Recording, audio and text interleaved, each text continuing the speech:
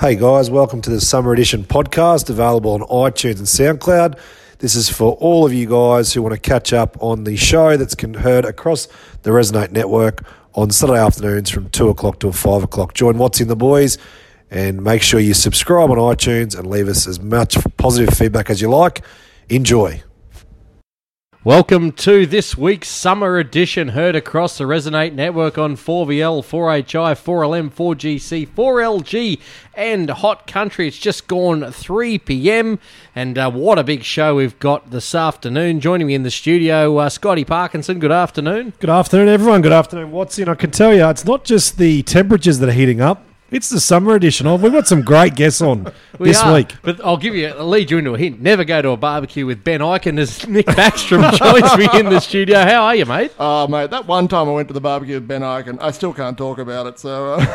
Well, you know why? Because it didn't happen. Yeah. That's right. Nick, we started the week, obviously, it's the race that stops the nation, and the Melbourne Cup won by an Aussie bred Vow and Declare. Craig Williams was the jockey, and he's our first guest this afternoon. Yeah, no, and he's a great bloke. I think people who saw him, someone I was talking to said he did do a long speech, but the thing that struck him about his speech was it's all about other people. He didn't mention himself at all, so that's quite remarkable in a sportsman, I think. It is, and what a great story.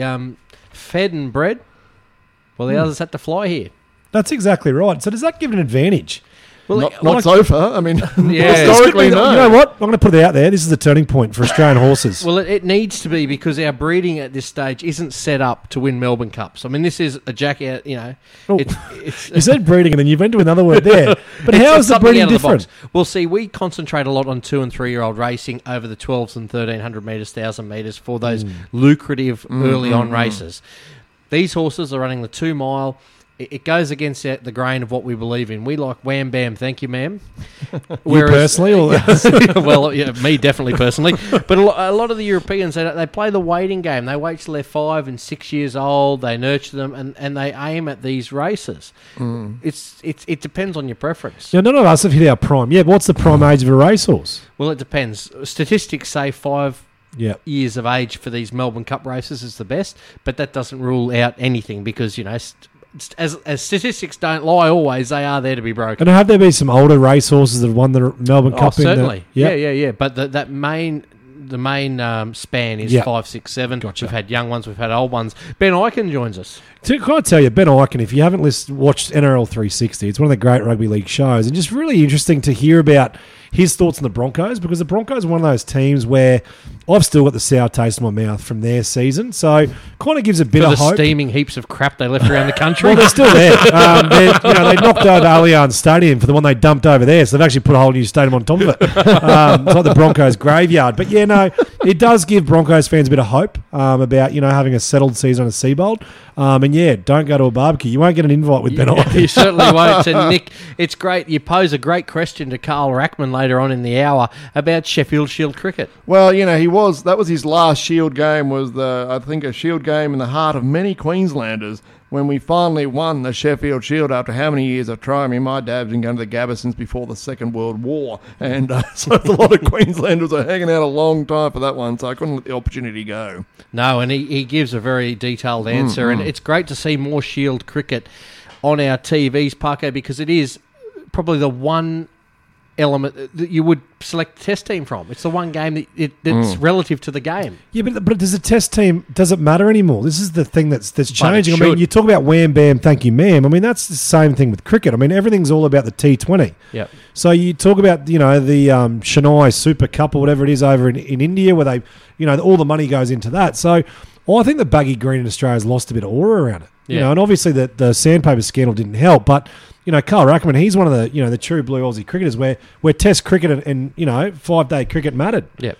Now, Nick, skincare in summer is so important, and we talked to the great Jimmy Niggle, not Jimmy Giggle, Jimmy Niggle, about his organisation called Beard Season. Yeah, it is a great organisation, encouraging and helping people with skin care, because, of course, Queensland still is number 1 for skin cancer across the world, so it's not much of a title to hold. I was about to say, lots of number ones you want, but not that one. Exactly. So, and melanoma can creep up at any age, and, slip, slop, slap, rap, and all the above. It's so important, Parky. I mean, you as a school teacher, what do you teach the kids this from a young age? Are they taught it? Well, it used to be slip, slop, slap. Now it's slip, slop, slap, slide. Other ones I can't mention. But, yeah, I mean, you're always encouraging. But, I mean, as kids, obviously, we grew up. And, I mean, you know, like you get taught to tan. Well, tanning is not a good look anymore. So, I mean, you can always encourage, but I guess there's more evidence out there to suggest you need to be a lot more careful now. I think when we were kids, we kind of didn't know the actual risk, but we do now. So, any work that anyone can do to promote skincare is outstanding. Stay tuned. It's the summer edition across the Resonate Network, heard on 4VL, 4HI, 4LM, 4GC, 4LG, Hot Country, and it's all thanks to the Australian Mungbean Association.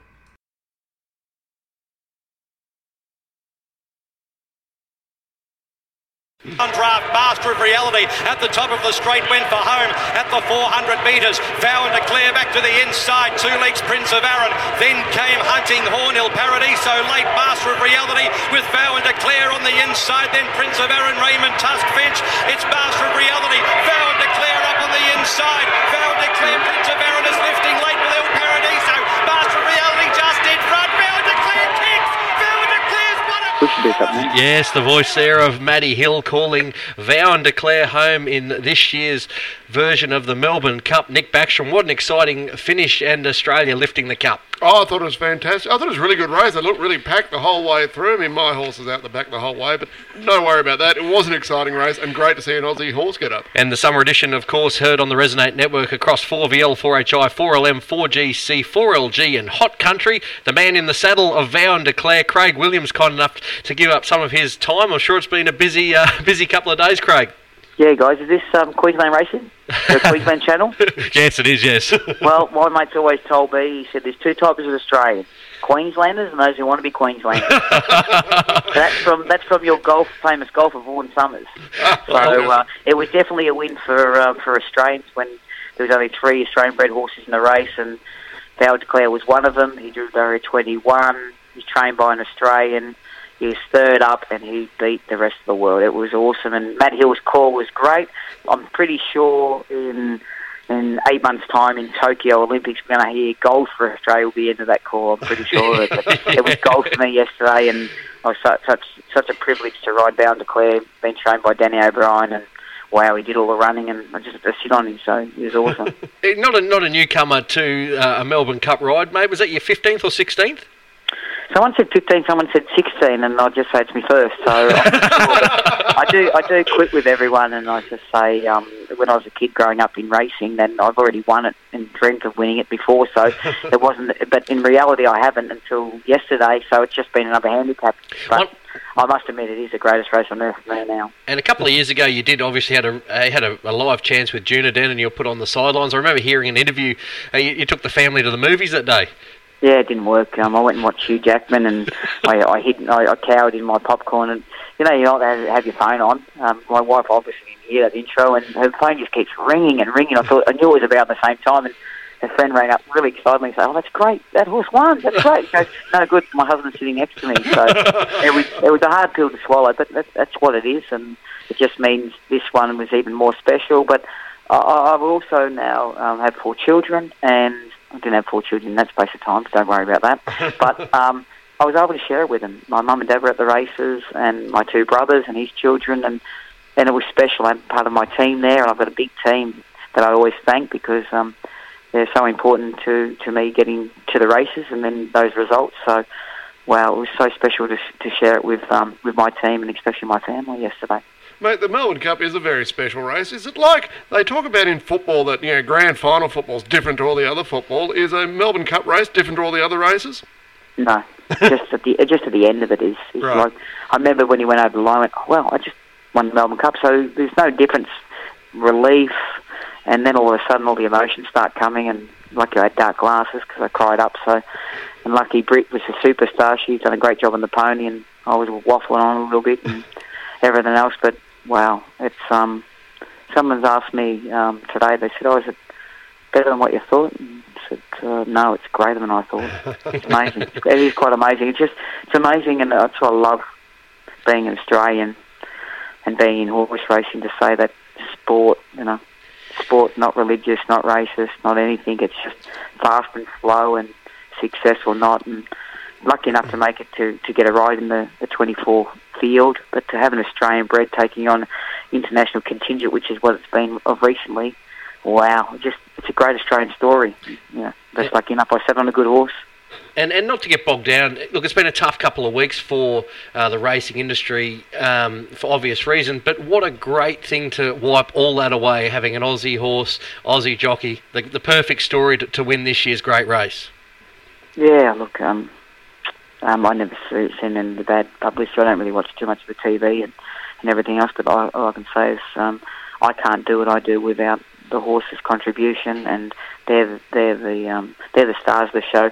And I know that I've been involved and born into it every day of my life. It's nearly about racing, that everyone that I've touched or know, they just love their horses. Their horses are like another child. So to hear people talking ill of people in racing, obviously we do get some bad eggs. And when you're in the third largest industry of employees in Australia, then you might get some bad eggs. But everyone that I deal with and know, they just love their horses. The horses come first. They get fed before the people get fed, and Agree. the care, the love, and attention that they get. So I don't have a problem. My wife taught me that in every situation, there's two sides of every coin, and I hope that we've been raising our children. I hope that people sit back and go, okay, we've heard one side of it, let's see the other side, and then make up their collective decision on all the information. And I can tell you, we love our horses. Yeah. We love animals.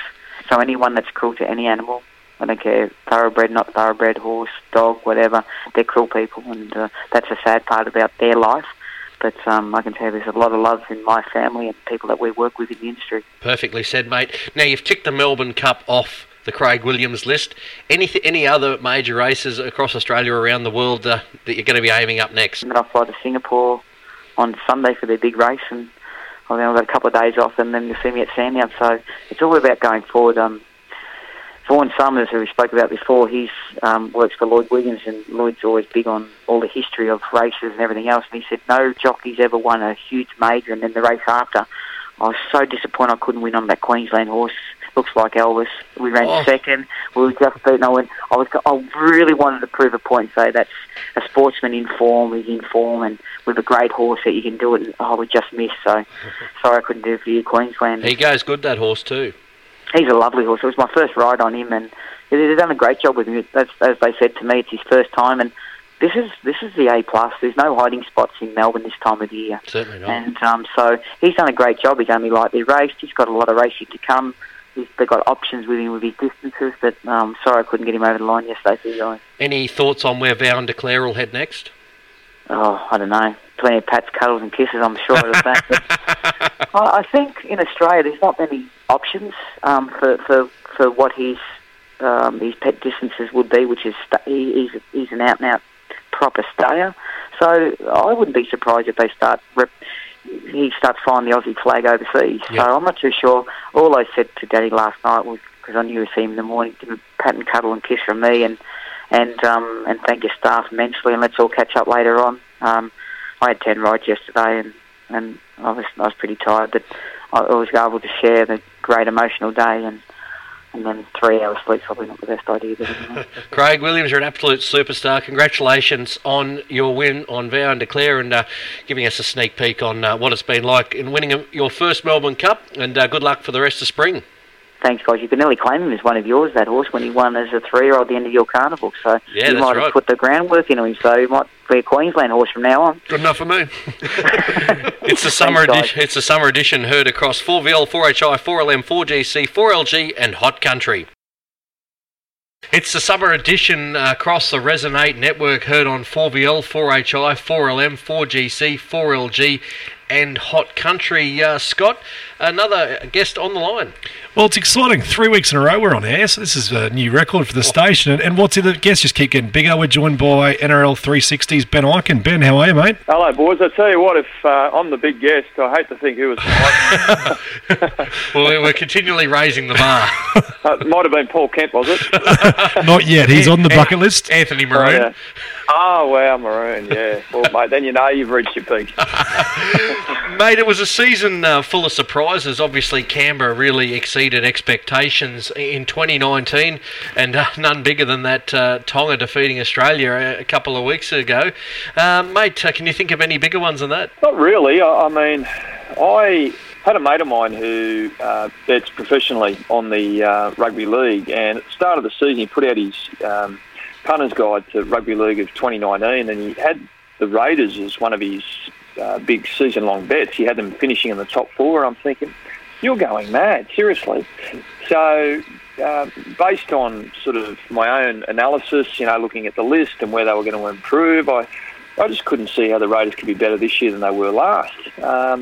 Ricky Stewart did an amazing job. He got Andrew McFadden across from the Warriors, McInnes, of course, down to help with his utility players. McFadden focused on the defence. I think McInnes had a big say in what they did in attack. Ricky sort of oversaw everything that was happening and made sure that they remained connected to the community down there in Canberra, and they just kept building and building. And, I think this year were able to finally match all that strike that they've had in attack under Ricky Stewart and produce some quality defence. I mean, it wasn't sort of perfect defence, but their effort, their willingness to cover for each other when they made mistakes just improved out of sight. So you throw those two sort of ingredients together and the Raiders just got stronger and stronger as the season went on, and some would say desperately unlucky not to beat the Roosters in the grand final. And of course you mentioned Tonga.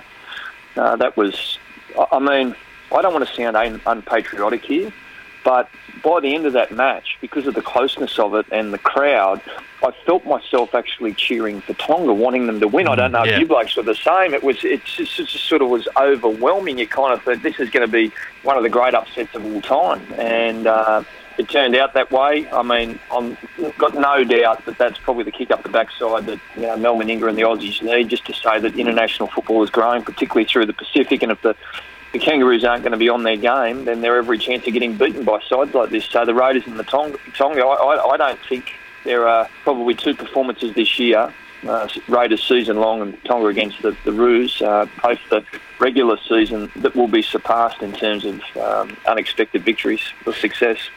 And Ben, with the Tonga win on the weekend, for so long Australia and New Zealand have dominated international league, and obviously it's a great thing for the code because, I mean, one thing that rugby league gets said is it's not an international sport. Is it just a case of, Tongan players, Samoan players, Fiji, they're just choosing to play for the home state rather than seeing them run out in Australian colours? I think that's it. I mean, there's been this growth of Polynesians in the NRL, and all of a sudden, with the money that's in rugby league, it's a great career opportunity. And now a lot of the Polynesians who either live in Australia or actually grow up in the Pacific, where they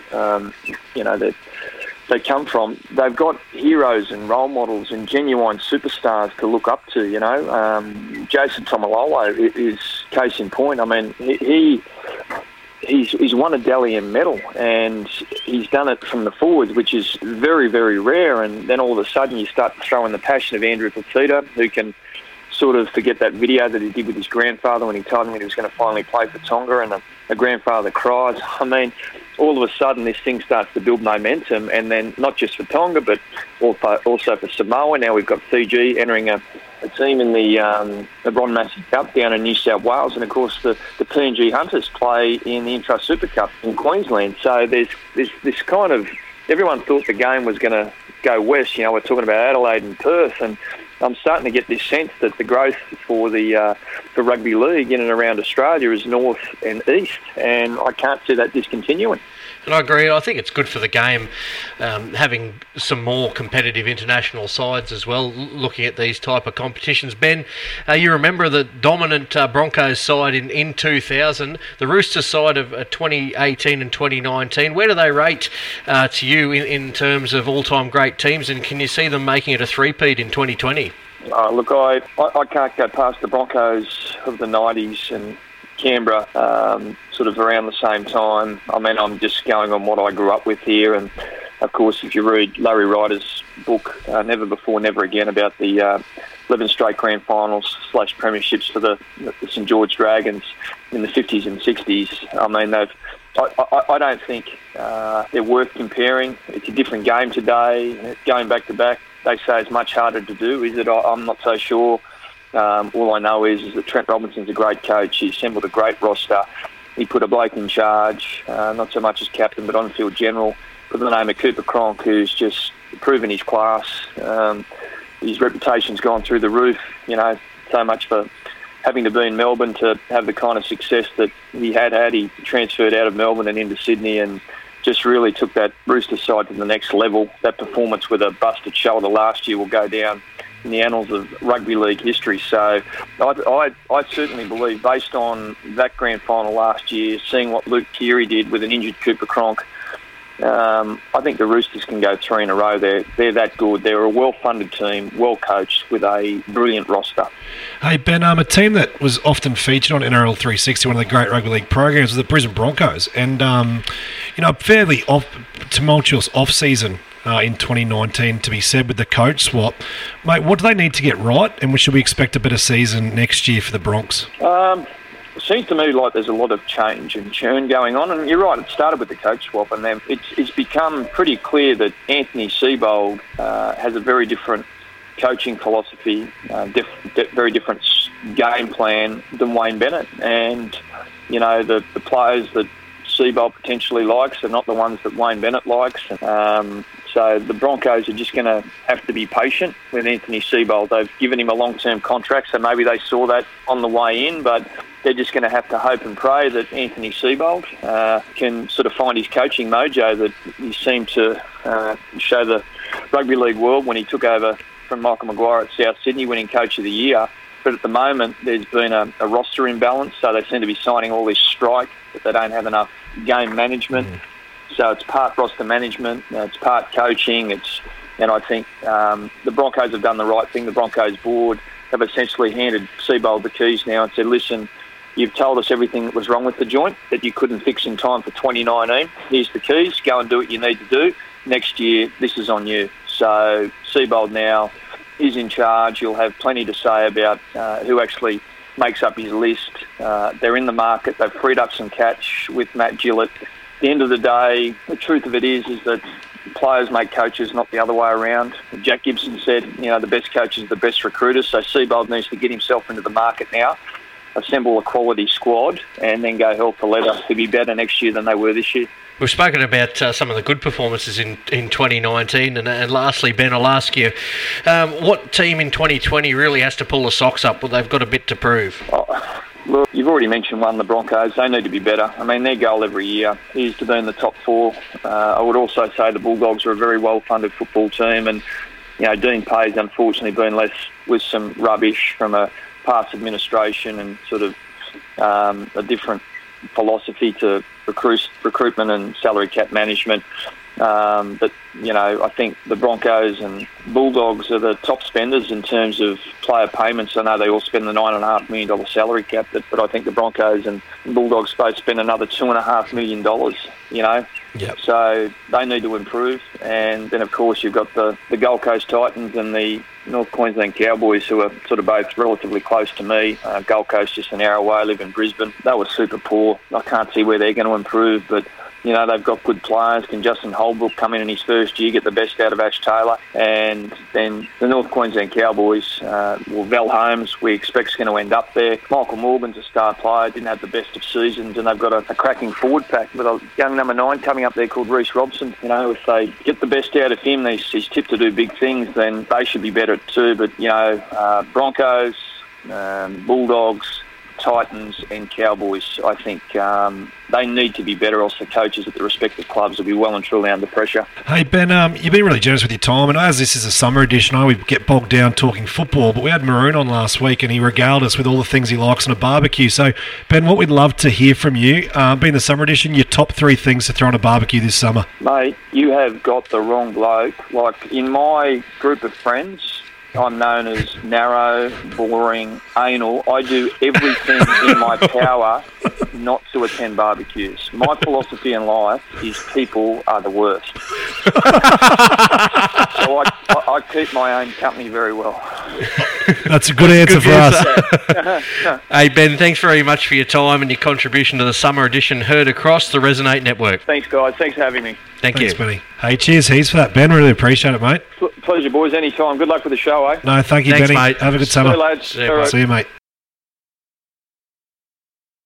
It's the summer edition heard across the Resonate network on 4VL, 4HI, 4LM, 4GC, 4LG and Hot Country, Nick. And it is summer and it's the cricket season. The Aussies are going okay. They're going pretty good, especially they weren't expected to go as well against Pakistan. They were top team in the short form, but Australia certainly being very dominant in this series. And we're joined by a Queensland Australian cricketing legend, Carl Rackman. Good afternoon. Good afternoon, guys. How are we going? Yeah, pretty good. Look, Australia probably pretty buoyant off off the Ashes win, and coming in, and they've got some dominant form on the board in the T20s. Yeah, they have. Sri Lanka, just the way their team is at the moment, didn't provide a great challenge. Pakistan, number one ranked in the world, as you said, in T20 cricket, but they haven't really shown it yet. Let's see what happens with Game 3. But, the first game was a washout, but they were struggling in that. And then we won the second game fairly convincingly. Look, we're playing really good cricket, aren't we? And Steve Smith, he's 80 not out. I know a lot of people have been talking about it, but he actually went before this summer. I think it's right that he went about 3.5 years without playing a T20 international. So they didn't want him playing all that cricket. He was captain otherwise, so it was just added pressure, and Australian selectors, and he obviously agreed with it, chose not to play any T20s for all that time. So as a T20 batsman, he's not ranked in the top 100 in the world at the moment in terms of official rankings. Now, that's not going to last long. He is the number one ranked test batsman in the world. He's, I think, in the 20s somewhere at the moment for ODIs, but I don't think it'll be too long. He'll be the number one ranked batsman in all forms if he keeps this up. He's just a phenomenon. He's just too good to leave out. And Carl, obviously you've played a lot of cricket yourself. It's Parko here, mate. I was just wondering now, is there a guy you particularly like to watch? You mentioned Steve Smith, but is someone else that you really tune in for? Like if you walk past the TV, for me it was Shane Warne, you'd stop and sit down. Is there a guy that does that for you in the current Australian setup? I think I really like our bowling attack when they're all bowling well. So Hazelwood and Cummins and Stark and Nathan Lyon are all exceptional bowlers. If they're all on their day, to have that sort of a bowling attack is gold. So I enjoy all of that. But batting-wise, I think we've got some real talent emerging. I know what David Warner can do. We know what Steve Smith can do, but whilst he at the moment is perhaps in the balance a bit with his test spot, and if he misses out on the first test, he's not going to stay at a test cricket for long. But Travis Head is a guy that I just think is going to cement himself as a very serious batsman for Australia. And the other guy that I really like is the other South Australian left-hander who keeps wickets, Alex Carey. His batting as well looks like it could be anything. Now, I'd just like to make a point on that too. And Adam Gilchrist turned wicket-keeping and keeper batsman, the whole notion on its head. You're not going to get that sort of a batsman all the time with your wicket-keeper. I think it's important to have your best wicket-keeper. And that will pay more dividends than whatever runs he can get. But if it's a toss-up, clearly you go with the better batter. But look, these guys, Alex Carey, he looks like a really good keeper, and his batting's got great potential. Now, there's this young bloke from Victoria, and whether selectors run with him or not, Pekoski. I'm yet to actually see him play, but there's huge raps on him. So he's an exciting emerging talent as well. Now, Carl, looking back at your own career, this is Nick. One of the highlights, surely, in your career in the history of Queensland cricket, and dare I say in the history of Australia, was that 94-95 season where we finally won the Sheffield Shield. Can you see the Sheffield Shield regaining its importance in terms of not only crowds, but in making sure the players are playing more of the long-form games? That's a great question. This year is pretty special, really, because there's been 4 Shield matches in the lead up to the first test, and all the test players have been available for all 4 games.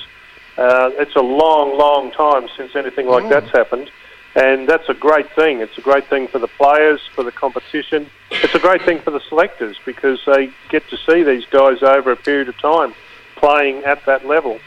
So that doesn't happen every year. It's a pity. It would be really good if it could happen every year.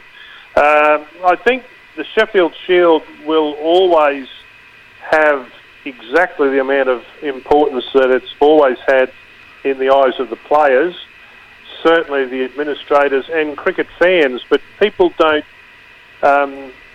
go to watch like they once did, probably because there's just so much cricket to watch and there's so much cricket on TV. Yeah, for sure. And they're spending their money, not that it costs to even go to Shield cricket, but they give their time to an enormous amount of international cricket, but it's there on TV to watch all the time, and you can watch Shield cricket, if not live TV, certainly on streaming now.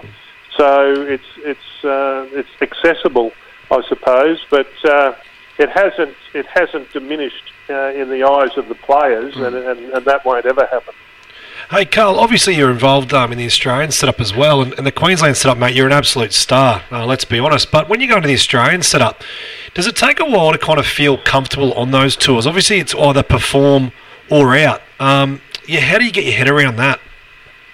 Yeah, for a new player coming in, I guess the best thing to do is get a good performance under your belt early, because you're wanting to become confident that you are up to that standard of cricket, that you can cut the mustard, if you like, and you're in the back of your mind, you're wanting the dressing room to be confident in your ability as well. And generally speaking, they are. They've all played against you in Shield cricket before your test debut, and they know what you can do, and they've seen you perform, because you would have been performing for some time over a couple of seasons before your first test selection. So, but still, you're going up a level. But I say to people, and I say to kids, it's no different from going from fourth grade to third grade or first grade to Shield cricket. Whenever you go up a level, selectors, whose job it is to decide, they've decided that you're good enough to be there, and they expect you to reproduce what you've been doing at that previous level,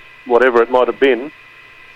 They don't want you to suddenly be Superman. They just think that what you've been doing is good enough to go up a level, and just keep doing that. So you just need to be comfortable in your mind that that's what's expected of you, and you just go out there and reproduce. And look, 9 times out of 10 you'll play well and do well, and the team, you'll find, is pretty excited for you, because they want to see new players do well. Carl, obviously you're a great friend of the Resonate Network with your work away from cricket. Tell us a bit about your company.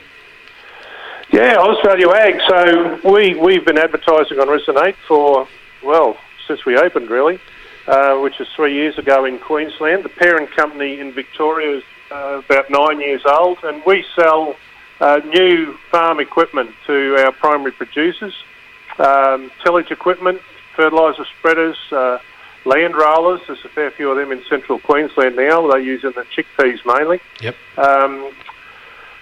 Feed mixers, which probably is of more interest to listeners further out west, and beef cattle producers. So a big range of feed mixers, and we've probably been selling more of them than anything else in recent times. Yep. With conditions the way they are, we'd like that to turn around a bit, wouldn't we? But so quite a range. There's we haven't sold a lot of it, but some earth-moving gear, land levelers and scrapers, we do them, but quite a range of gear that we do sell, and we're set up based in Kingaroy, and pretty much a new company, but steadily getting better and going okay. Carl, thanks very much for your time and contribution to the summer edition, heard across the Resonate Network. It's the summer edition across the Resonate Network, heard on 4VL, 4HI, 4LM, 4GC, 4LG and Hot Country. Nick, one important part of summer, as it is the summer edition, is taking care of yourself in the sun, and especially your skin and your eyes, of course. Yeah, oh my gosh, yes. I remember I grew up in an area, it just wasn't summer till you got sunburned, and now you just go, that's a bit stupid. Yeah, and I went through an eye operation. I had pterygiums, and growing up on the northern rivers of New South Wales in the sun and the surf, and never wore sunnies. Yeah. And I'll tell you what, I wear them now, because that operation was horrific. Now, skincare is such an important thing, and joining us on the line from beard season is the one and only Jimmy Niggle. How are you, mate? G'day, guys. Good. Now, tell us a bit about the importance of looking after your skin in the sun. Yeah, well, as you say, it's critical. Like the sun down here is just crazy, and it's just a matter of life, I think, in Australia that, skin cancer can rear its ugly head, and I think 2 out of 3 Aussies are likely to get some form of it, which is a pretty scary stat. Yeah, that's a huge number, isn't it? I mean, this is what happens when a bunch of white people take over a country that their skin wasn't designed for. Nature's karma, mate. That's right. Now, Jimmy, you're part of an organisation that you founded called Beard Season. Now, tell us a little bit about it. Yeah, well, one of our mates, Wes Bonney, he grew up in Ardleth in kind of central New South Wales, and we went to uni together down in Canberra, and when he was 26, he got taken down by melanoma. He had a little spot on his neck that he didn't realise was bad until it was too late, and in the prime of his life. And basically at his funeral, we kind of dreamt up this random idea called Beard Season, where we grow our beards for winter and use them as a bit of a conversation starter to challenge people to get skin checks. Yep. And from there, Jimmy, obviously you travel around a little bit with your organisation with the Flying Skin Doctor. We saw you out here at the Outback Paddle Regatta in Longreach. Yes, that was amazing. And I came and walked through the bra-cladded gate of the 4LG studio. I noticed there's one missing, Jimmy. Yeah, I wore it. I tried to make a hat out of it. No match for my Cobra, unfortunately, but I could maybe decorate it a little bit with that strap.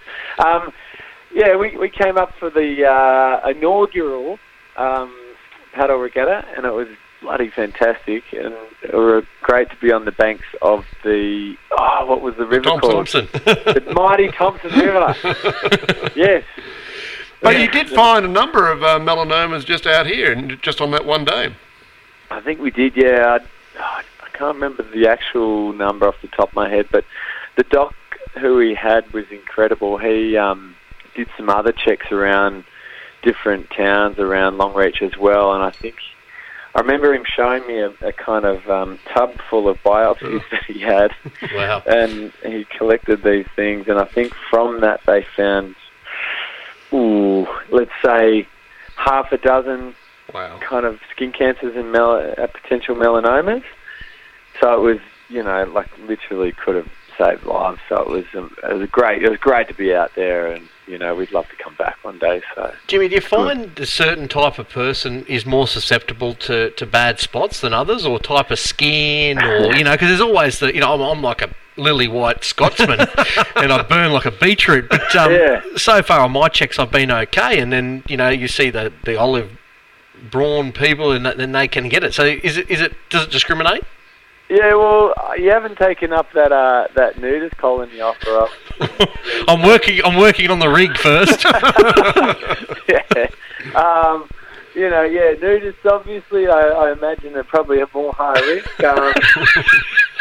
I was lucky enough to be invited onto this government panel the other day, and I was in the room full of all these boffins, and they kind of identified a few different risk groups. Obviously not as exciting as nudists, but people who've had melanoma before, or people who've had an organ transplant. But I'd like to say from my experience, pretty much across the board, anyone in Australia is high risk, which is why we do these pop-up clinics. We just ask anyone to come in and get a check, because you never know. It's just such a sneaky thing, and it really doesn't discriminate. And people come in and say, well, I've got dark skin, I'm fine. Well, Bob Marley died from a melanoma, and people from all different kinds of skin groups and backgrounds and stuff are susceptible in Australia. And don't kid yourself that you'll be okay, because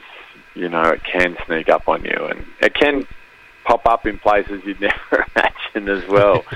So that's why skin checks are so important, and no one's really out of the firing line. Yep. Now you've been. You just said you're on a government panel. I've seen pictures of you popping up in Canberra and all over the shop. So beard season seems to be getting some sort of traction. Yeah, and it's not even winter.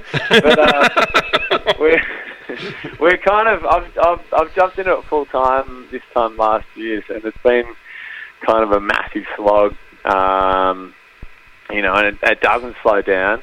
And we are coming into summer now, and we've got heaps of requests from around the country for people to bring our doctors in to do skin checks at their workplaces and at their events, like the Long Reach the other day. That was just phenomenal. And, you know, the more awareness and exposure we've been getting, the more people are paying attention. And, you know, it's such a good thing to be able to provide that service for people. And, you know, the results speak for themselves. We have about 15% of people who come in to get a check find something, and a lot of them had no idea about a sus-looking spot that, you know, could turn pretty nasty. So it's good. It's good. We just keep pushing. Jimmy, thanks very much for your time and your contribution to the summer edition heard on the Resonate Network. Now, anyone interested in beard season and what you're all about, what's the best contact details?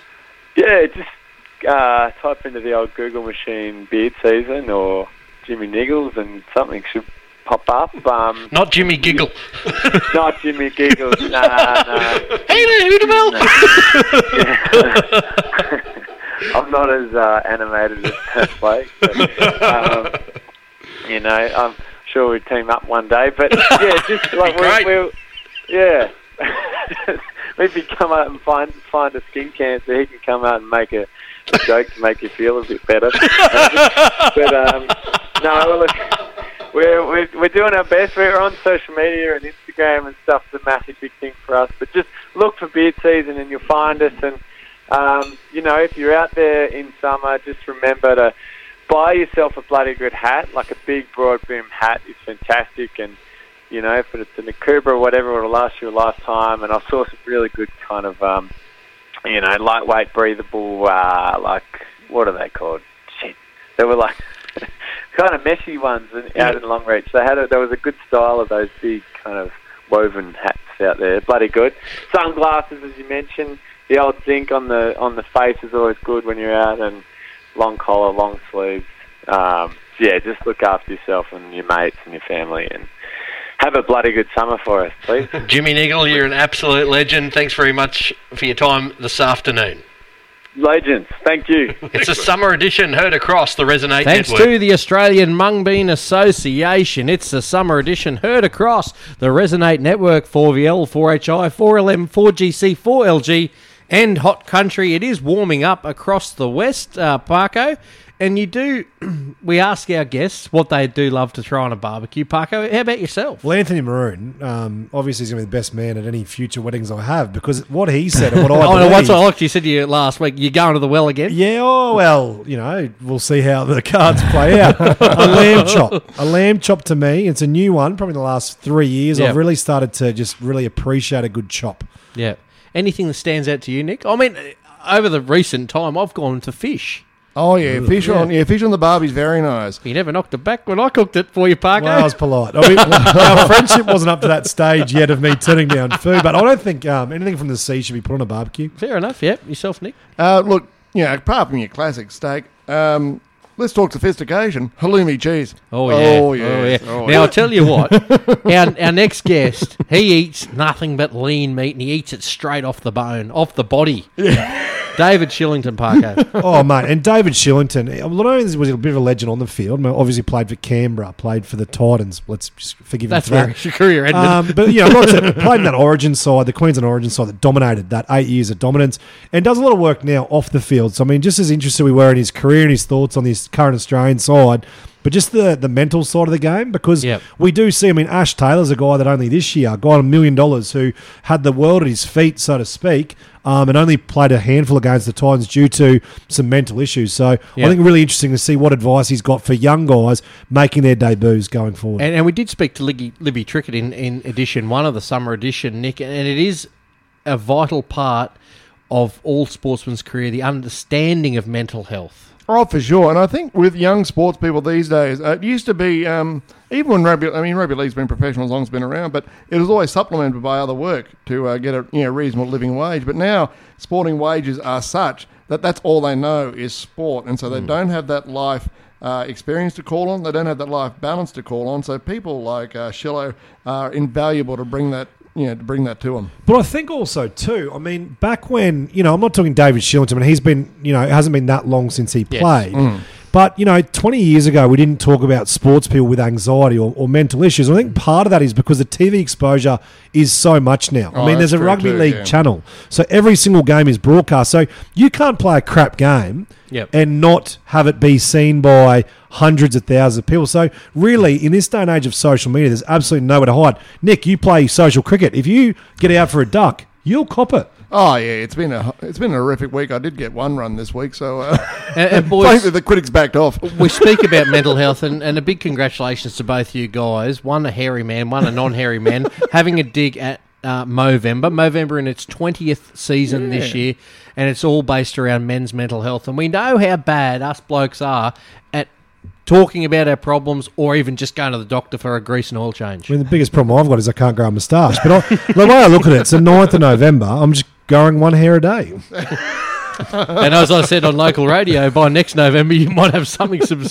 Oh, it's funny. I've got a mate that can't do. This is probably the bit of feedback I got. He said, "I'd love to pay you out, but I've been growing mine for 2 months." So that made me feel a lot better. Now, Scott, we've heard of the annual key hunt at Ilfracombe, at the Ilfracombe Wollawi Cup, but probably a bigger audience for your key hunt would be the Roma races, which is next weekend, Saturday. I haven't lost any keys at Roma. Have you been to the Roma races? Never. No, but neither. I've heard it's outstanding. Yeah, big meeting. So, leading trainer from the Roma area, Craig Smith, he's also vice president, joins us later on in the hour. Nick, for a good chat. Yeah, and you're talking not only about the Roma meet, but just the standard of... well, not the standard, but the Queensland racing in general, regional racing, just everything that's involved, the organisations, the distances, and all those things that perhaps you don't really take into account when you think about it. City prize money available on offer at Roma next week. I just had a thought, though. I think Parko should lose something different at each race, and we had the Parko paper chase each year. I went to about physical items. And the great Alan Thomas will join us, Scott.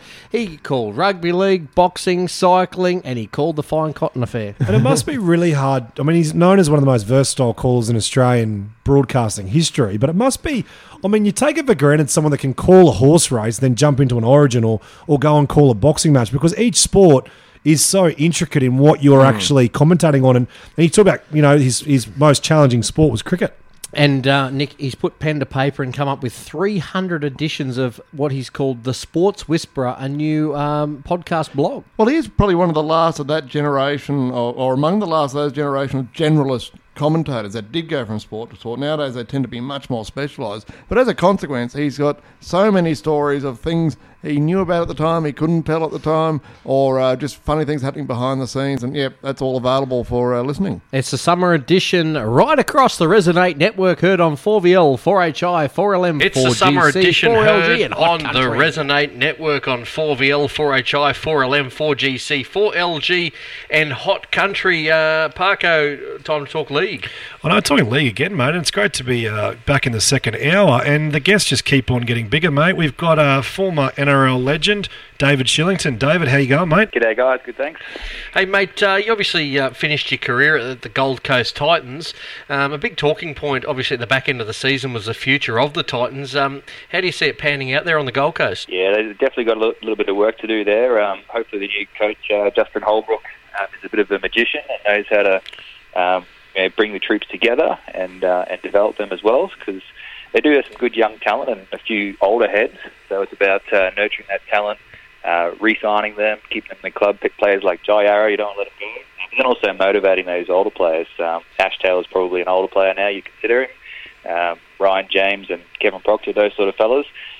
So whether it's developing and retaining those young guys or motivating the older fellas, he's definitely got a big job ahead of him. And there's certainly no shortage of talent in some of those names you mentioned. Yeah, if he gets all those guys going, I mean, you look at that squad, 1 to 13, maybe 1 to 17, they can definitely be competitive. I mean, when Ash was showing his potential, I guess, a couple of years ago, we all saw what he's capable of. And if he gets his head right, he could be anything. He signed as a $1 million a year player, and he's definitely still got that potential. So hopefully he realises that, and Justin Holbrook can bring it out in him too. So, Dave, apart from playing for the Titans, I guess your other former club where you played most of your career was at the Raiders, and I mean they had one of the great seasons in 2019. Did you see it coming, and how much of a surprise was that? Well, they've got an excellent team on paper, the Raiders. Some of those English additions just been fantastic.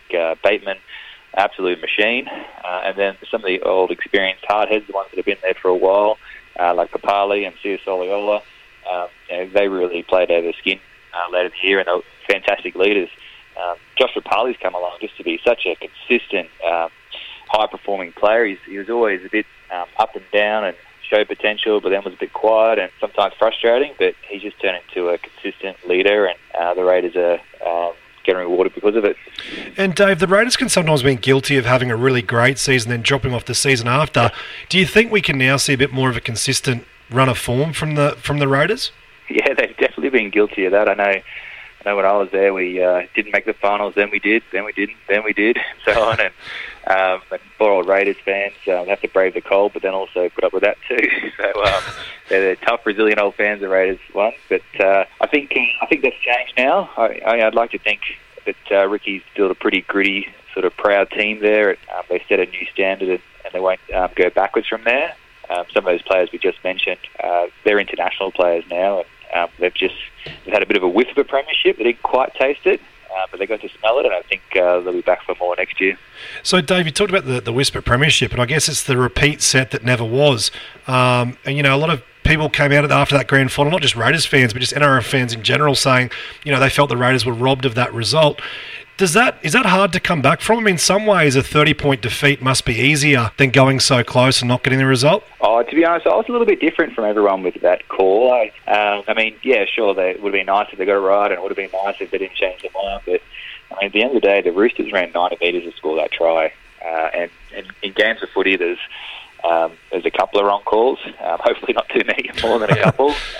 There's a heap of errors from both teams, a heap of missed tackles from both teams, heaps of blind opportunities, and I think deep down as a player, those Raiders boys would have known, as hard as it is to admit it, that they could have done so many other things differently or better, and that would have influenced the result of the game too. So, I mean, at face value, it looks like a terrible call, and you can be up in arms, but the referee didn't make the Raiders miss that tackle on the short side, and the Roosters to run 90 metres. So definitely tough, but they've got to be realistic too, as harsh as that might sound. Yeah, and I think you hit the nail on the head too, because that Roosters defence at that point in time was impregnable. They'd had a fair crack at the line a few times.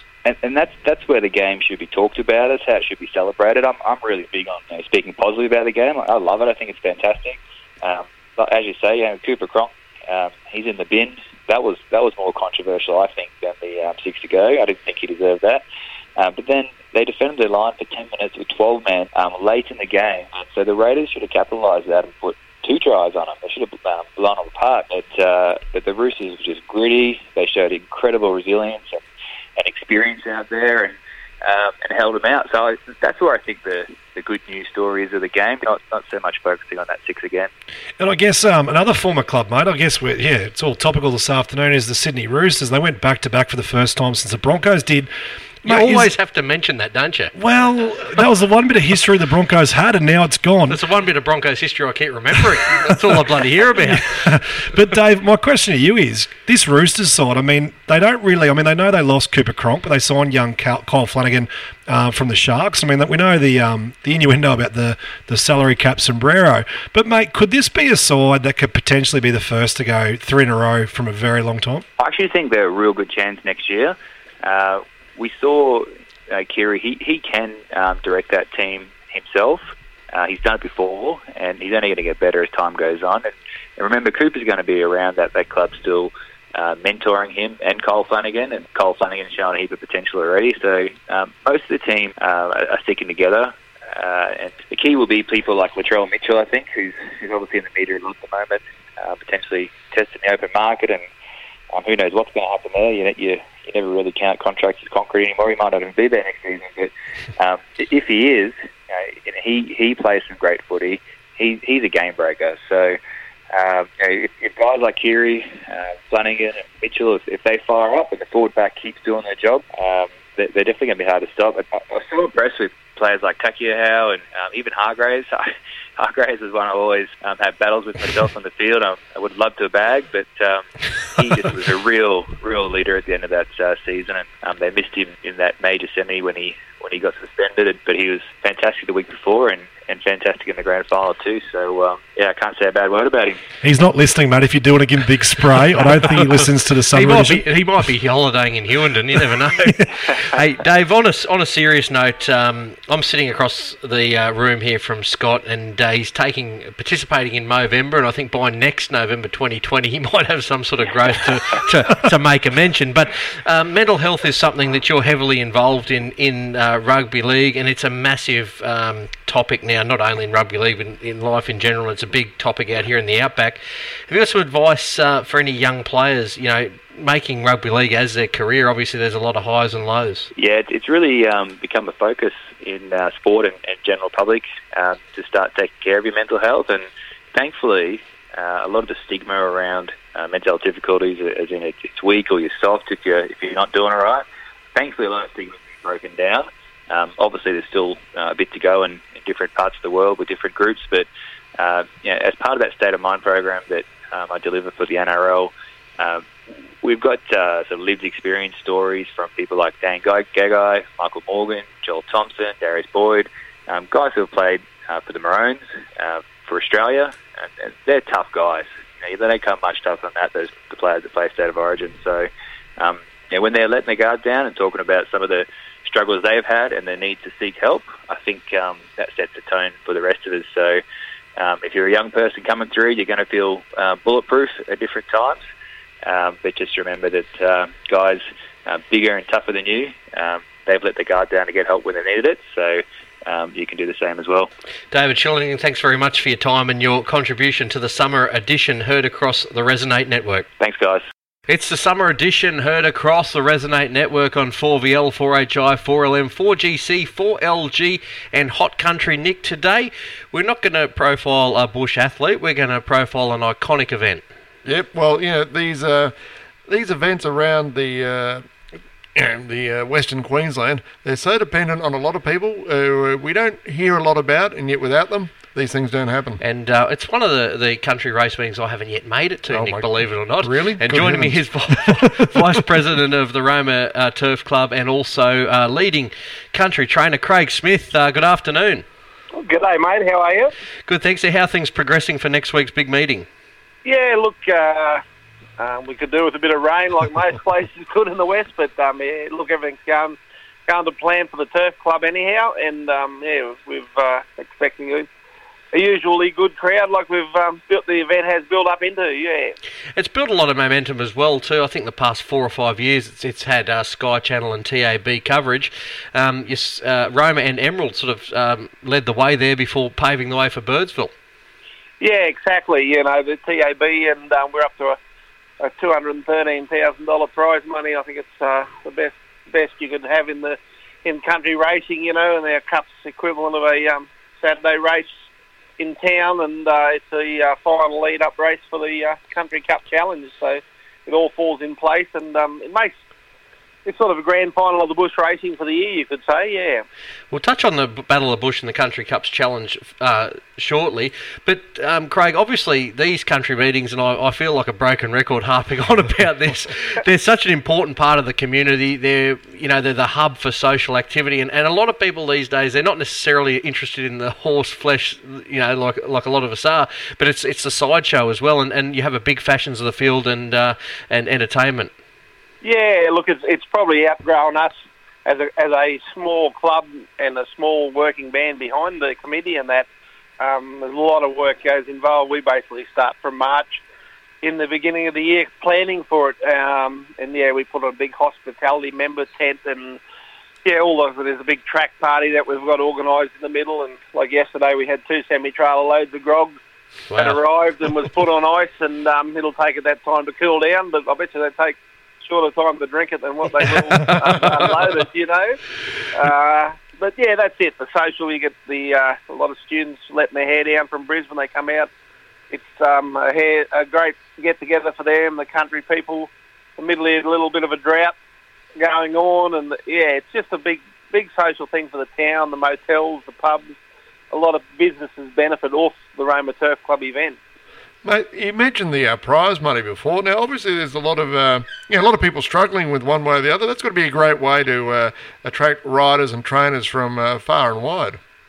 Yeah, yes, it is. And actually, this morning I've had a heap of phone calls. You got Pete jockeys looking for rides already, and trainers chasing stables and that to come to Roma. So I think our fields will be pretty good. And the prize money offer is really it's a top prize money in the country, and it's worth great money. It's a good chance for the people to race for that money in the bush. I know it's hard to get the crystal ball out to know what horses are coming. I know Fab's Cowboy's heading that way after his run this week in Chinchilla. Anything in the Craig Smith stable we can be following next week? Potemkin, is he going round? Fortunately not. No runner this year. No, we won't have a runner in the Cup. My main horse, Potemkin, when he won the Morven Cup, went amiss. Unfortunately, had to be spelled, and the other horse I had at Charleville also pulled up with a problem. So this year we'll be watching it without looking at one of my runners go around in it. So unfortunately we won't be racing for the big money. And you did touch on the Country Cups Challenge and also the Battle of the Bush. It's been two great innovations by Racing Queensland to give country stakeholders that opportunity on the big stage. It looks like it's going to be something quite big in the years to come. Yeah, well, you just wonder how big it can get. But the Country Challenge, I think you'll see as you go to each meeting that they've got one of these events on. Yeah, the racing, the whole day has improved, and it's become an annual event for each club to promote these Country Cup challenges. And I think it can only get bigger and better. Now, I just want to ask you before I let you go. I know you're busy today. Birdsville this year, you're a regular at the Birdsville Carnival. Do you feel that the Sky Channel coverage and TAB coverage might, and obviously the Big Red Bash, might eventually take away from the Birdsville Carnival? Yeah, they're sort of, I don't know whether they will or not. It'll probably downsize it a little bit, but they do such a great job out there at Birdsville promoting it. And I think it's fair to say they're total different groups of people that go to each of those. Yeah. The Bash is a different mob that'll go to the races, so... Yeah, I've seen it growing over the last 14 or 15 years. I've been going there, and they put on a great show as well. Craig, it's got to be a lot of work, and you cover a lot of Ks with horse racing in country Queensland. This time of year, you're looking forward to a break at all or over Christmas? Unfortunately, I generally do try to have a break, but this year, unless it rains, I won't be because, my mum and dad have got a property 50 k's south of Roma, and we need a bit of rain, but there's a lot of cattle getting fed there and that. But I would try to get away to the sales and do that. But we might pick up a day or two here somewhere. We'll go away for a night. But you keep the horses basically in work because we start racing again at Roma. We've got a meeting at Roma in early December, and then we race again in February. So you've got to have your horses ticking over in a bigger stable anyhow. But trying to find the next year's Battle of the Bush qualifier. That'll be the next thing. You'll find one. Craig Smith, thanks very much for your time and all the best at next week's big Roma Cup meeting. It's Saturday the 16th. Cheers, guys. Thanks a lot. That's the summer edition heard across the Resonate Network. It's the summer edition across the Resonate Network, heard on 4VL, 4HI, 4LM, 4GC, 4LG and Hot Country. Now, boys, we love a good sports story, and our next guest, Parko, the Sports Whisperer he's known as, has just released a new podcast. Yeah, just an outstanding bloke, one of the great callers in Australia. Alan Thomas, how are you, bud? Good afternoon, gentlemen. I don't have to worry about calling anything. I'm in Melbourne. I'm just at a bar having lunch since 12:30, so I'm not drunk. I'm quite under control here, but down here at this time of the year, it's very hard to get away. We'll call you back in half of that. Let me tell you, half an hour won't cut it. HE, the Sports Whisperer, I was talking to you on local radio about this, but we're going to a wider audience now. Tell us a little bit about what brought it about. Well, the Sports Whisperer came about because when I finished broadcasting, which is actually, time flies, it's 4 years this Boxing Day since I finished, and all my friends said, look, all the stories you've amassed over, 45, 46 years of commentary, what are you going to do with them? And I said, well, I don't know. They said, well, you've got to get them out there. So when your time comes to leave the planet, the stories won't be lost. So I got with a friend of mine, Mary Ann Sexton, and she said, well, why don't you put these stories out on a podcast? And that's what we did. And so over about a year and a half, we sat down and sort of worked out a plan to do this, and that's what we've done. So we've put out a podcast series called The Sports Whisperer. It's on all sports. It's not just on racing, because I worked in the Nine Network for a long period of time. So I've amassed stories in cricket, rugby league, and all this, that, and the other. And then there's always the stories from school that shapes you. And when I worked in the Nine Network over a period of time, and obviously through my state of origin broadcasting years and everything else, the world title fights I did with Costa and Jeff Fennick. So there's a whole range, there's a whole myriad of programs that we did. So I finally grouped them, and I sat down one day to write down how many stories I had, and I got to 300. Wow. And of the 300, then I had to put them in the categories, and so that's what we're at. And today, the 11th series went out this morning. It's on cricket. The funny thing about the cricket one that's going out this morning, I remember we had a charity day at 9, I was batting with Alan Border. We were playing the blind people. Now, the blind people actually they're partially blind to whatever percentage of their blindness is, but that's okay. I got bowled for a duck. Mate, I've played blind cricket a couple of times. They're tricky. They're tricky because they got the bells of the bottle tops in the ball. Yeah. It's got to bounce so many times. Anyway, so I'm batting with Border. I don't know if you know him or not, but he can bat a bit. Anyway, so I didn't realise that the ball didn't bounce that much, and anyway, it went under the bat and I got bowled middle stump. And as I walked off past Border down the other end, he said, no wonder I never picked you on the Ashes series. Hey, T, you're known as one of the most versatile commentators. You've gone through State of Origins, boxing, and obviously horse racing. Was there one that you found particularly more difficult than the others? Well, it was cricket. And I'll tell you why. Now, this is difficult to explain unless you can visually get this right. So, at the Sydney Cricket Ground, I was doing a Sheffield Shield final, Sydney, New South Wales versus Queensland, right?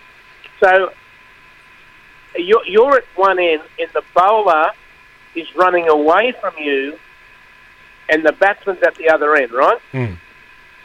Now, in the next over off the screen, it's reversed, but you're looking at the same end, but the batsman's at the other end. Yes.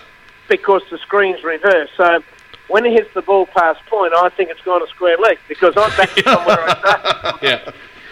So it was really good. After 5 days, and the last day of the 4th day, I think I got it. The last 5 overs to the end of the match, I worked it out. But, it took me some time. But, that was the one that gave me... That was the one that... Because every time I looked at the screen in the other over, it was the opposite end to what I was seeing. So I said to Doug Walters, I can't work this out. He said, I've worked it out for 15 years. And he didn't really care because he was getting the scratchings in the morning before he got on air. Now, AT, you called horse racing for many, many years, and possibly for the worst reasons, your most memorable call has to be the Fine Cotton affair. While you were calling that, when did it start to feel something had gone wrong with this race?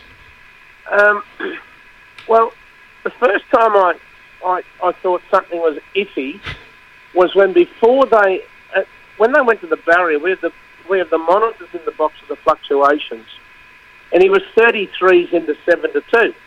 Jeez. But he had no form. And that's when betting was betting, wasn't it? That's when betting was betting. We weren't. I won't go there, but yeah, that's when betting was betting. So I called the race, and he won by a nose. He won by a lip.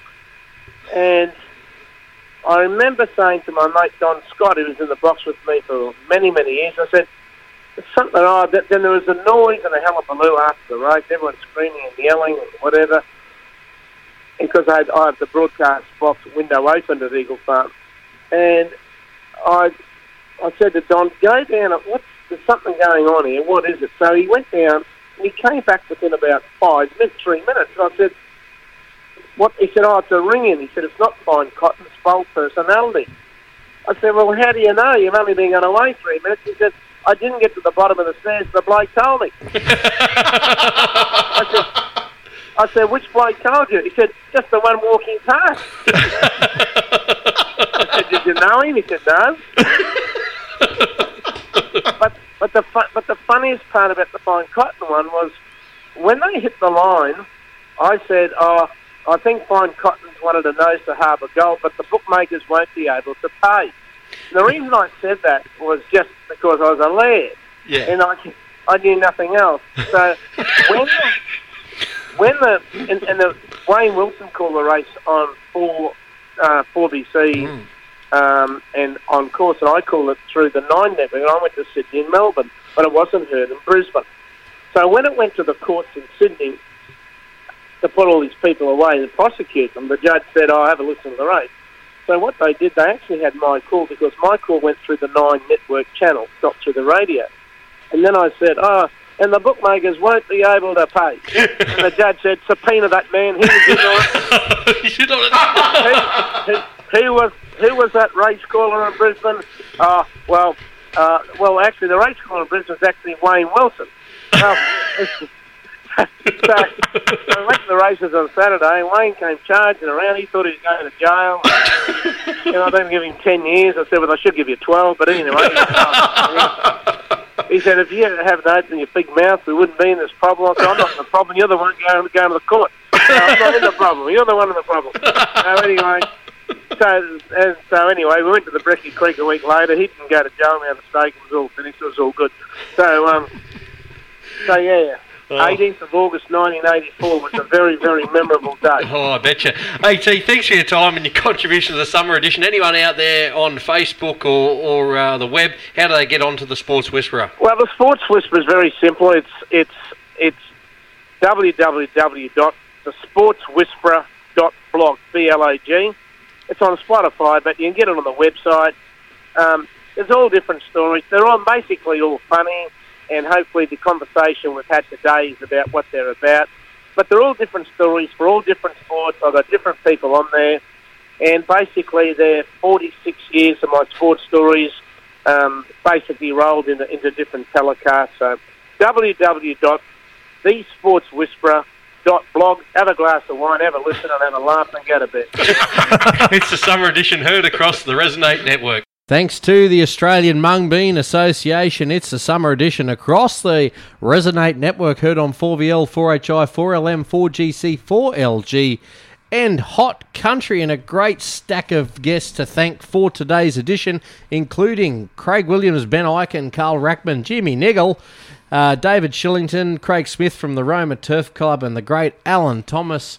Parko, time for today's topic. Yeah, well, last week we talked about action heroes, and I've been watching action movies all week. So this one, I'll probably go back and watch this. Shaving Ryan's Privates. Oh, great movie. No, I won't say it. No, but this topic, I thought about Sonny Bill Williams. I mean, he's one of the great sportsmen. We've got to call him that. Money Bill Williams, as he's known by a few. But just, Nick, I'm going to cut you short there, Parko. Nick of I have said this, one of the great athletes. Yes. Well, he's crossed codes, hasn't he? Well, and successfully, more successfully than others. The top, the pinnacle of what you would call a professional athlete. And I don't think he actually gets the recognition that he actually deserves. I mean, to go from one of the greatest players in the Australian Rugby League to go and become a great rugby union player. I think the way that he exited the Bulldogs with that money scandal, going over to French rugby to kind of, don't think that was handled very well, and it kind of put him on the back burner of sports fans. But he's just signed with the Toronto Wolfpack, so he's coming back to rugby league. Now, Toronto Wolfpack have just been, they moved up into the English Super League.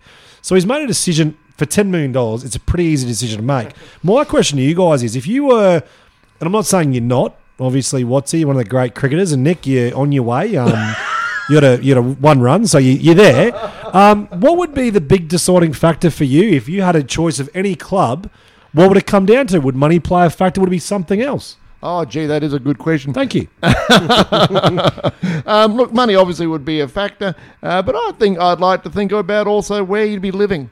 I think, have that. It'd be great to have a couple of years in Canada. Pity you had a young family, as Sonny Bill Williams did. What a great experience for them as well. Yeah, and alternatively, a lot of these people that the athletes sign in Japanese rugby or something like that, where you don't speak the language or something. That's a very good point, Nick.